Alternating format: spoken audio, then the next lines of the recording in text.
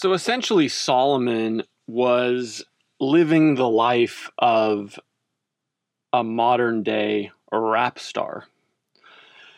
And with that, we're back to podcasting here at chiefend.org. Haven't been here, haven't seen you guys in a while. What's up? Hope everybody's doing well. It is Friday, June 8th. So I am getting at least one podcast in a month. But did run into, as I sort of anticipated I would, it gets hard to continually critique people in these circus acts of popular ministry things. And you just get kind of exhausted with it. So I took after that May 1st episode, Gospel as Product and Our Proclivity to Assume Greatness, I decided to spend May just reading the Bible and not really focusing on people who are butchering the wonderful, beautiful tapestry of eternal salvation for their own profit and own gain. And it was actually a good month of not paying attention, although there is such a deluge of psychopaths proclaiming the name of Christ to profit themselves. It is almost impossible to go through a month without coming across some piece of nonsense, which I think this month was the Jesse Duplantis clown looking to raise $54 million for his third jet, maybe his third or fourth jet, which, if you pay attention to that kind of stuff, it's not new, because I think back in 2015, Creflo Dollar, which is a great name for a pastor, changing your last name to Dollar, he was seeking to raise $65 million for his ministerial globetrotting. And then you've got guys like Ed Young and Ed Young Jr., who are both in the top 10 largest churches in America. And I guess Ed Young loves fishing in South Florida. And in order to justify taking his church's private jet to Florida, he planted a church or planted a satellite campus in South Florida, just minutes from his favorite fishing spot, so that he can technically, pardon me while I press down my French press and pour me a piping hot cup of a Java.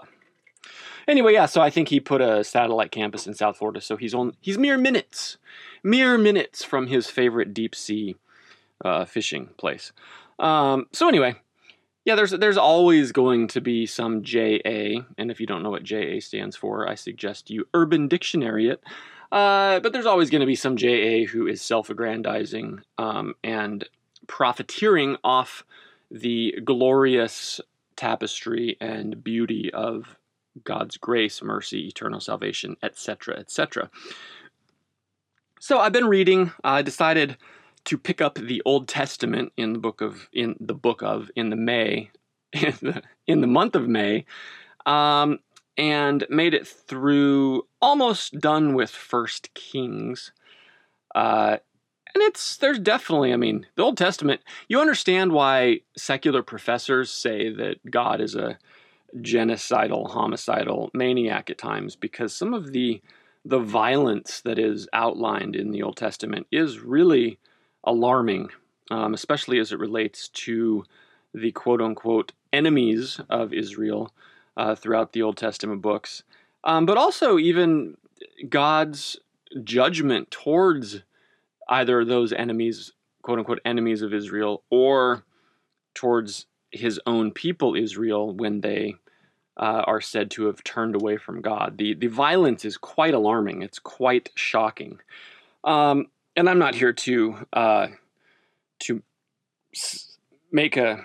defend that or criticize it or anything. I'm just saying that's what the Old Testament says. And I actually think that probably the Christian witness would be served better if we just sort of took those passages at face value instead of trying to explain them away. Because hearkening back to yesteryear, I do remember two college professors in particular who had a very hard time with Christianity based upon the violence in the Old Testament. So probably best to just, acknowledge that it's there and not try to deny it or say, well, it doesn't really mean that. Well, yeah, it does kind of mean that when thousands of people are beheaded and there are people gutted and their intestines spill out. And it's actually kind of like a Rambo movie. I don't know if you guys saw the latest Rambo movie from like 2008. That was by far the most violent movie. And a buddy that I worked with at the time, Jake, he and I were huge Rambo fans and Rocky fans as well, but especially Rambo fans. And when that Rambo came out, we decided to go see it and sort of relive our youth. And boy, talk about a violent film. And every parent who was in there with their 8-year-olds, they definitely won Parent of the Year.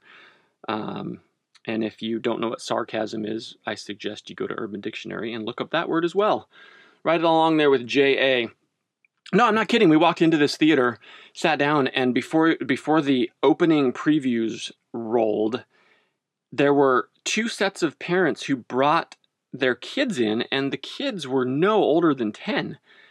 And Jake and I were just appalled. We were like, you have to be kidding me. I mean, we understand that this is Sly Stallone and it's probably going to err on the side of cheese. But then the movie got going and I don't recall seeing such grotesque on-screen violence than when I saw Saving Private Ryan. That was probably right up there. And I think that Rambo was even probably more shocking in its violence because, it wasn't necessarily, well, I don't know. I do not know my Southeast Asia history. So maybe there probably is, knowing human nature, there probably is genocide and genocidal maniacs running rampant throughout that region. But I digress. This is Chief End, episode 11. And I believe I started by saying that, so essentially Solomon was living the life of a modern day rapper. And so this line out of First Kings. So anyway, all of that to say, I spent May, and I'm rhyming again. I don't know how I always get on these stupid rhymes. But I spent all of May just blocking out ministerial clown faces and just reading the Bible, and my soul was well served by doing that. So I would suggest that perhaps you do that as well. But this morning in First Kings, something really jumped out at me as kind of funny. First Kings chapter 10, verse 22. For the king, Solomon, had a fleet of ships of Tarshish at sea with the fleet of Hiram. And then this line, once every 3 years, the fleet of ships of Tarshish used to come into port, bringing gold, silver, ivory, apes, and peacocks. Like, what a random stinking list. Gold, silver, ivory, apes, and peacocks. And it just made me think of rap videos. Like how many, I'm sure there's been multiple rap videos with peacocks in them. There's definitely been rap videos with silver and gold and ships and ivory and diamonds. I'm not too sure about the apes. I can't recall a rap video where I've seen an ape or a monkey. I can't really think of any. There was Mike Tyson with a tiger, I think, was a thing for a while. But Mike Tyson really wasn't a rapper. So I have no reference point for that. But just the spectacle of that whole sentence of gold, silver, ivory, apes, and peacocks, just hilarious. And it made me think, wow, Solomon really was blinging it. And that's not a critique against Solomon. It's clear earlier on in his narrative, his story, that he asks God, it says ask God for anything, and he asks God for wisdom, and God's response, according to the Old Testament scriptures, is that God says essentially, because you asked for wisdom and not for wealth, I'm going to grant you wealth. Now, that you can see how easy that is to try to pull one over on the Lord God Almighty today and say, oh, I'm just going to ask for wisdom and then I'll be in a Lambo.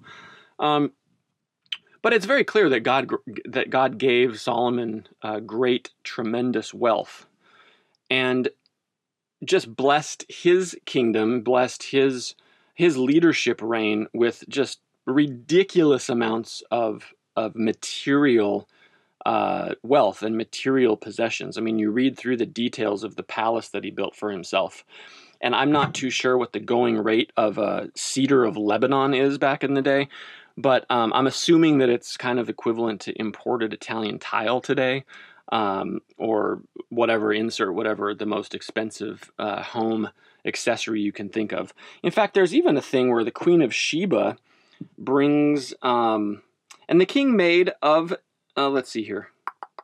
So she brought almug, A-L-M-U-G, almug wood. Never even heard of almug wood. I'm sure I could Google it and find out what it was.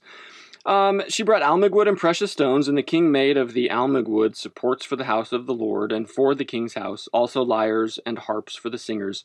No such almug wood has come or been seen to this day. So apparently almug wood was either rare or it had not been deforested to the extent that it was by Sheba and her forced slaves. You say, wait a second, slavery didn't exist. This was a long time ago. There was no black-white tension. Newsflash, slavery is not a black-white issue. Thank you. This is the point that I try to make in modern discussions of this whole racial tension stuff. And it's really, I think, I'll just say it. It's dumb. It's dumb and ignorant and short-sighted and oblivious to the rest of human history to say that slavery is a black-white issue. Wrong. Read history that goes back farther than 240 some years, 340 some years perhaps, with pilgrims coming to America with African slaves in tow. Read about the intertribal slavery of Africa. Read about the South American slavery between the Mayans and the Aztecs. Read about slavery in the Old Testament.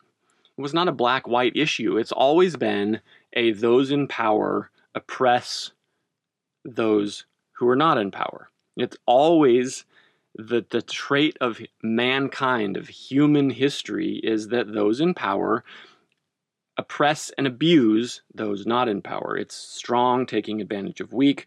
And yes, it just so happens that throughout American history, or the early part of American history, it took the form of white-skinned people being in power and darker-skinned people not being in power. So yes, it took that form.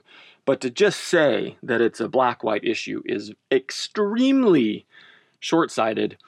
And I won't even say ignorant. It's a denial of the rest of human history as it comes to those in power abusing those not in power.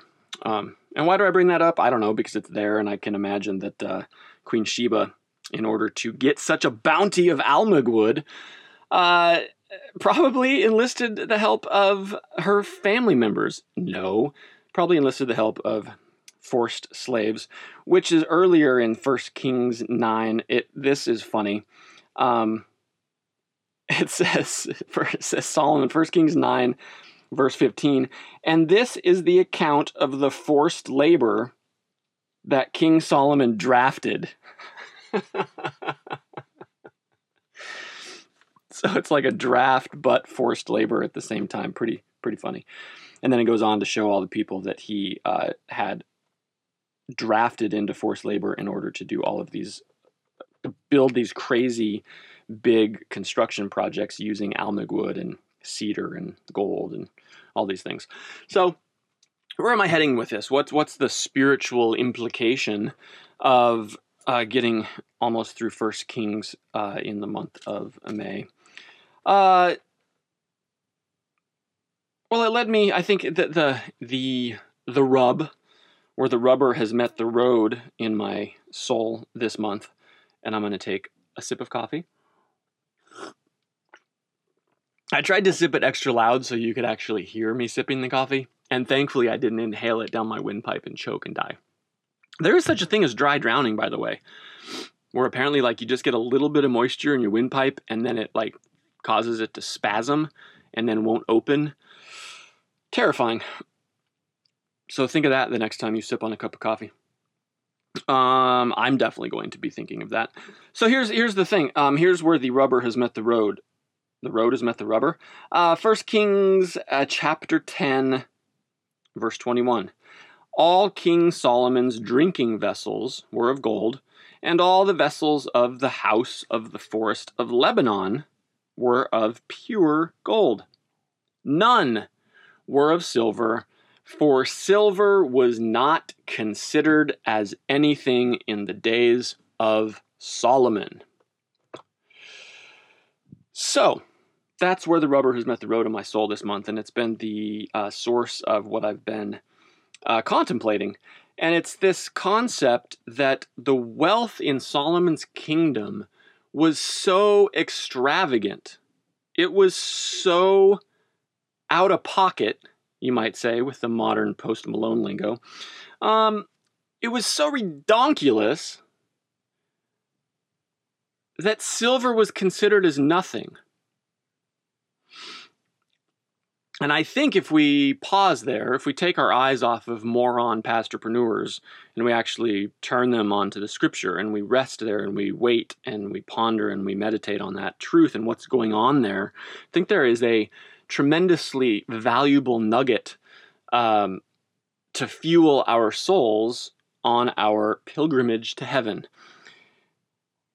To ponder that the material wealth of Solomon's kingdom was so great that silver was considered as nothing. You know, I remember back to when I took a five-week mission trip down to Nicaragua in the late 90s with the youth ministry that I was involved in.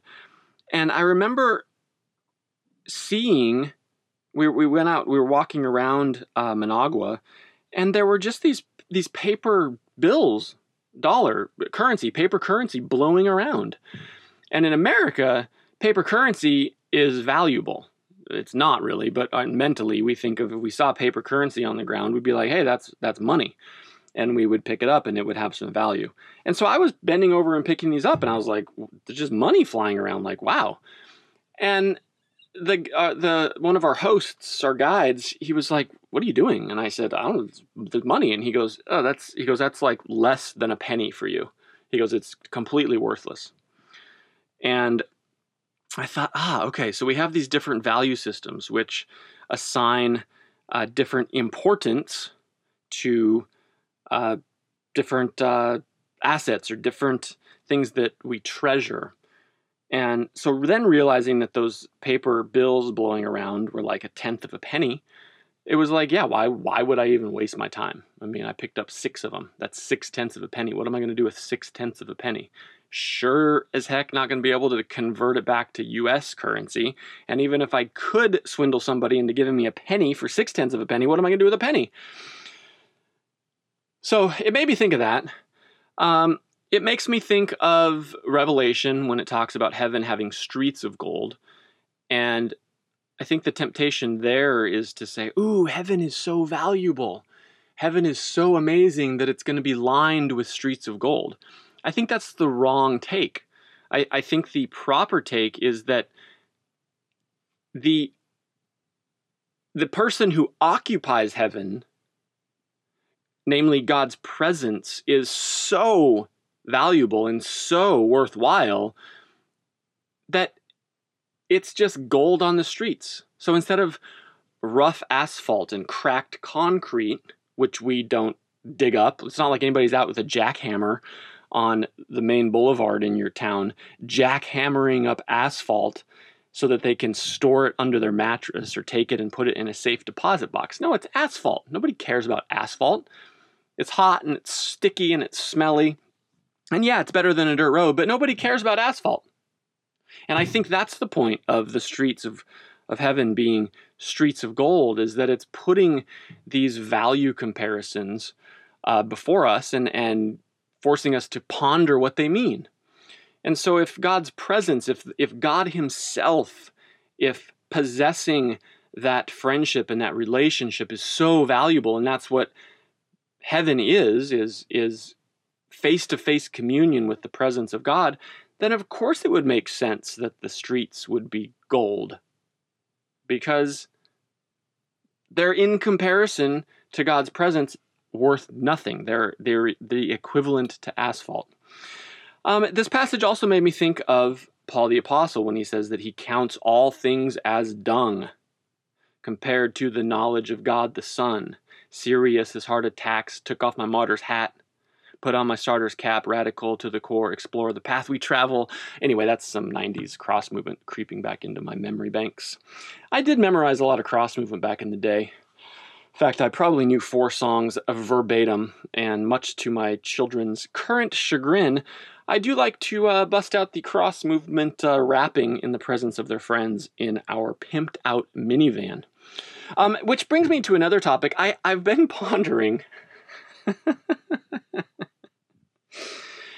Oh, the funny life of being a parent. I've been pondering, I really want to wrap our minivan in black matte. Like you see, I've seen a couple G-Wagons, a couple nice Mercedes-Benz that they're wrapped in this matte black finish, and they just look so stinking tight. So I told the kids I want to wrap our minivan in matte black and then throw some like 20-inch rims on it. And they just rolled their eyes. Although 2 of their friends have told me that if I did that, they would go everywhere with us in that minivan. So there's some food for thought for you other parents out there, wrapping the family wagon matte black finish with some 20-inch rims. That would be pretty fly. Where was I?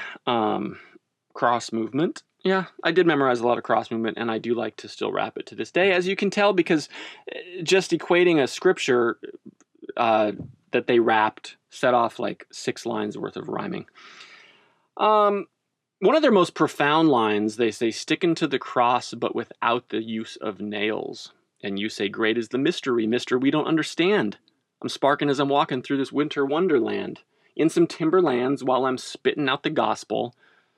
Don't get hostile, it's complex, but it's not so hard to understand, but then again it is for some, the mystery of the one who is and one who is to come." But the line, "sticking to the cross but without the use of nails," is a very profound statement. It's amazing how much cross movement has fed my soul over the years, to be honest. Yeah, some other lines are cheesy. Yeah, nobody knows about them outside of a handful of Christian theology rap nerds from the late 90s. But it is amazing how much they have benefited my soul with solid, substantive spiritual truth that was wrapped in lingo that I remembered. It just stuck with me. They have another line every time we get to that scripture where it says the Son of Man had no place to lay his head. They rephrase that to say the Son of Man had no place to lay his afro sacred tabernacle, dwelling, prevailing against the gates of Helen, sticking to the cross, but without the use of nails, blah, blah, blah, blah, blah. So every time I hear that verse, the Son of Man had no place to lay his head, I always want to say afro sacred tabernacle. Anyway, random side note, maybe to say that what you put into your brain sticks with you. So don't be putting junk into your brain. Maybe that's what Christ was getting at when he talked about if your eye is bad, the whole body will be full of darkness, but if your eye is good, the whole body will be full of light. Maybe that's what he was getting at, that things we put into our eyes and our ears can stick with us for quite some time. Anyway, cross movement, good theologically sound rap, which communicated some very profound spiritual truths. So ponder that this month too. Sticking to the cross but without the use of nails means he willingly went to the cross. He willingly was a lamb led to the slaughter. And that's really humbling. If the chief end of our life on earth here between now and heaven is humility, if we ponder that Christ stuck to the cross without the use of nails, that should put us on our knees in reverence, in awe, in humility. And when we're there, we should come up from that gentle and meek and kind and caring, because I don't really see any other response in the Bible for how that mystery works. When the Lord reveals himself to us in those amazing ways, that he would condescend and willingly go to the cross, not forced. He wasn't held there with nails. He was held there out of his own volition. It's really, really mind-boggling, especially considering that by him and through him and for him were all things created, that he measures the universe with a span of his fingers, and that he would condescend to do that, to demonstrate mercy. Very, very, very crazy. Mind-blowing. So it made me think of Paul the Apostle with the dung. I count all things as dung. That's where I went off, was the cross movement. I count all things as dung compared to the knowledge of God the Son, serious as heart attacks. Okay, all that thing. So Paul the Apostle said that he counts all things as dung compared to the knowledge of Christ. So this passage out of 1 Kings 10, where in the kingdom of Solomon, silver was counted as nothing, made me think of that as well. It also, it also makes me think of the sad account of Judas, where he counted silver as being everything. He was the complete antithesis of this picture out of Solomon's kingdom. He was the complete antithesis of Paul the Apostle saying he counts all things as dung compared to the knowledge of Christ. Judas was the complete opposite. He flipped the script in a very soul-damaging way. He counted 30 pieces of silver to be everything, and he counted the knowledge of Christ to be nothing. And I don't think that it's any surprise that he ended up dangling from a fig tree with his entrails spilling out, a la Rambo style. Because if you did that, if you sold, it also reminds me of Esau, okay, who sold his birthright for a piece of meat. We're not even talking about silver, which might appreciate in value. We're talking about Esau selling his entire birthright for a piece of meat. That meat's not going to appreciate. It's going to, if you don't eat it, it's going to decay and be worthless. And if you do eat it, it'll sustain you for a very short period of time. And then you will defecate it out and it'll be just worm food and fertilizer for the ground. So Esau, man, talk about a bad investment. I mean, that's like buying land in Rio Rancho or something. I mean, that's just a debacle. He traded his birthright for a piece of meat. I hadn't even thought about that comparison until just now. But you think of Judas counting 30 pieces of silver as everything, and the knowledge of Christ as nothing. It's the complete opposite of what I believe the spiritual truth and spiritual soul lesson that's getting driven home through this concept in 1 Kings 10 is trying to get through to us. It's trying to get through to God's people that in the midst of incredible, immeasurable, never before seen wealth, aka God's presence, aka God communing with us via the Word, via the Holy Spirit. My kids say via, I think it's via. In light of such glorious treasure, silver is counted as nothing. And so then we can extrapolate, if we're equating the wealth of Solomon's kingdom to the presence of God, relationship with God Almighty, then we can take the silver and we can extrapolate that into things that we treasure now. It could be man's praise. It could be a job promotion. It could be a nicer house. It could be a nicer car, a better zip code, the vacation you've dreamed about. certain brand names of clothing, certain must-have logos on your shirt or your shoes.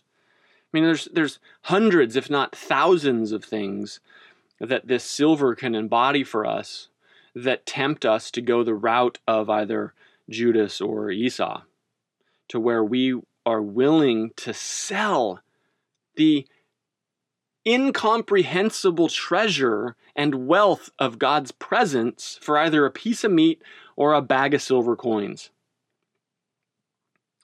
You see, this always, when I was in youth group, like either in youth group or a youth pastor, kind of the youth ministry culture, always took these examples and they put it in terms of, like standing up for, Jesus in school.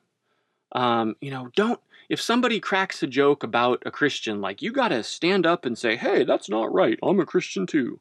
And I get it. I mean, to some level, yes, our character is built on not being afraid of criticism, of not being afraid of, you want to be a good soldier for the Lord.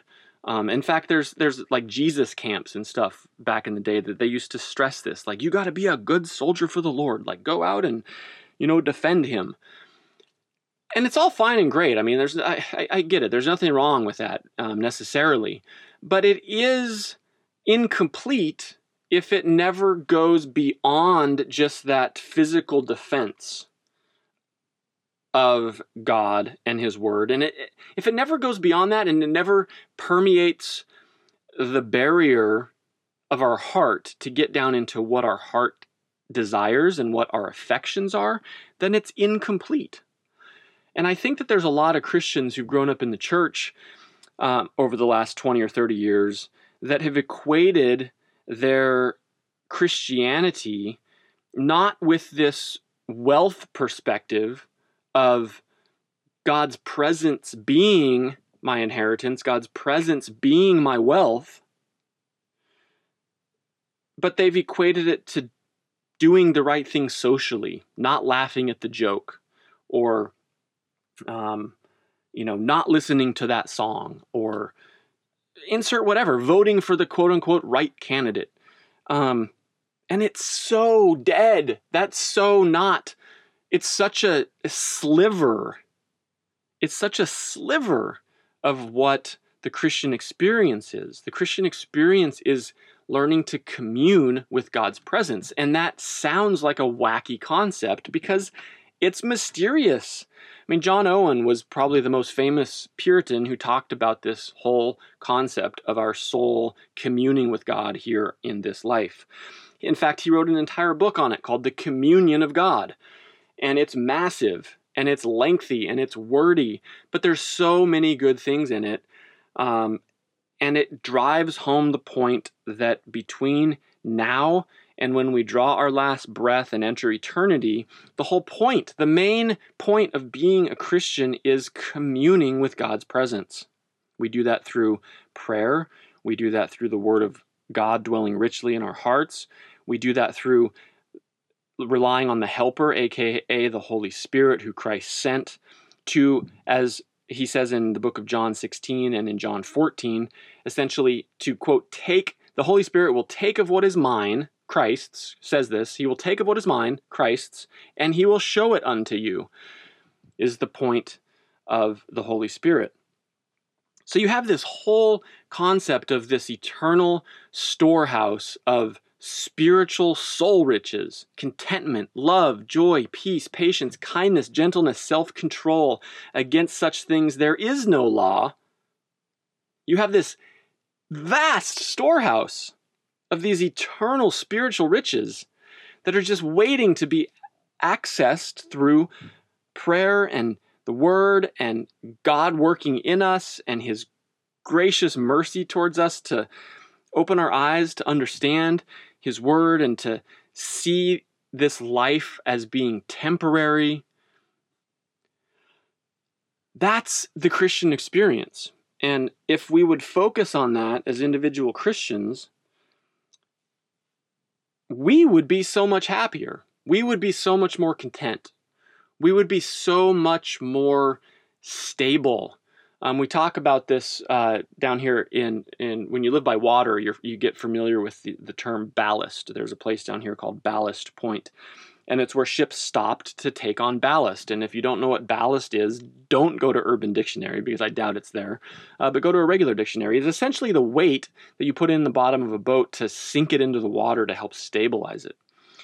And I've heard a lot of pastors talk about, what the ballast is in your life. Is it the suffering? Is it the temptation? Is it the trial? Is it the difficulty? It's all this weighty things.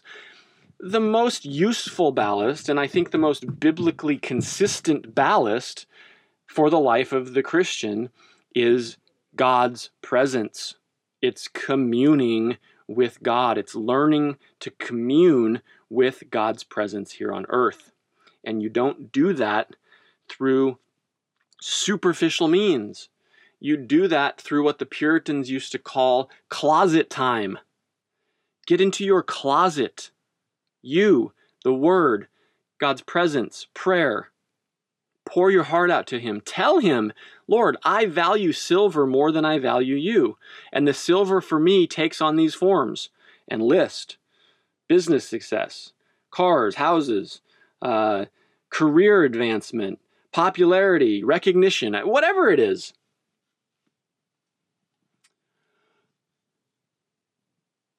Could be anything. But that's where the communion with God is going to take place. That's going to be the ballast for your soul as you sail through life's seas, so to speak. So I'm actually glad that I've been reading the Old Testament again.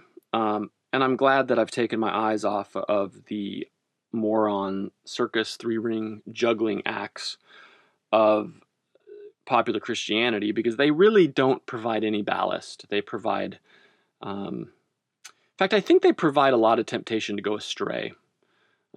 Because they either will lead you astray wholeheartedly, like you'll buy hook, line, and sinker the crap that they're selling, and you'll go astray not realizing that you've been duped, or you see the folly of their ways and it just causes you to grow cold and bitter, and you begin to equate them with God, and that's never a good equation to make. So my exhortation to anyone listening to this ye old podcast, episode 12, is to take your eyes off of a man, fix them squarely on Jesus, who the writer of Hebrews says is the author and finisher of our faith, who for the joy set before him endured the cross, scorning its shame, which is another picture of this Solomon's thing. How did Christ how did he endure the cross, despising its shame? Well, he had a proper view of God's wealth perspective. He knew that eternity, he knew that the redemption of sinners and eternal communion with his people and with God's presence was pentultimate, I think is the right word. It was the ultimate value. And so he did not sell that for a piece of meat or for 30 pieces of silver. So Christ himself understood this wealth paradigm. So I would implore you to consider this. I would implore you to ponder your wealth system. Like, what do you view currently as being wealth? What do you view as being valuable? What does your heart treasure and cherish? And allow the Word of God, allow the presence of God, allow the communion of your soul with God's presence become more and more valuable to you. And as you do that, you're going to experience the assurance, and this is what the Puritans talked about, that assurance was the choicest heavenly graces, or the choicest heavenly mercies, was this concept of assurance, that as you commune with God and he detangles your soul's affections to all of this silver that you currently think is so valuable, as he loosens your grip on all those pieces of silver that you think are just so valuable and your soul has to have them in order to survive and to be happy, as God's graciously detaches you from those pieces of silver, he then begins to show you that those pieces of silver really aren't that valuable. And then he begins to show you that what really is valuable is his presence. It's his word. It's communing with him. And as that happens, he gives this choice grace, choice mercy called assurance, which is this ever-growing confidence of the wealth of your inheritance in Christ, the value of your inheritance in Christ. I believe it's Ephesians that talks about the unsearchable riches of Christ, that Christ has blessed us with unsearchable riches. So I hope all that makes sense. It's been making sense to me. Hopefully the words that are coming out of my mouth are articulating that in a fashion or in a way that it makes sense to anyone else listening to this. If you feel like there's a Christian you know that needs to ponder these concepts and to detangle their hearts and souls and minds, affections from the things of the earth, feel free to pass this along, and hopefully they will benefit from it as my soul has benefited from these concepts in the Old Testament. And if you just need some comic relief, it's just funny to think of Solomon living the life of a modern-day rap video. With gold, silver, ivory, apes, and peacocks.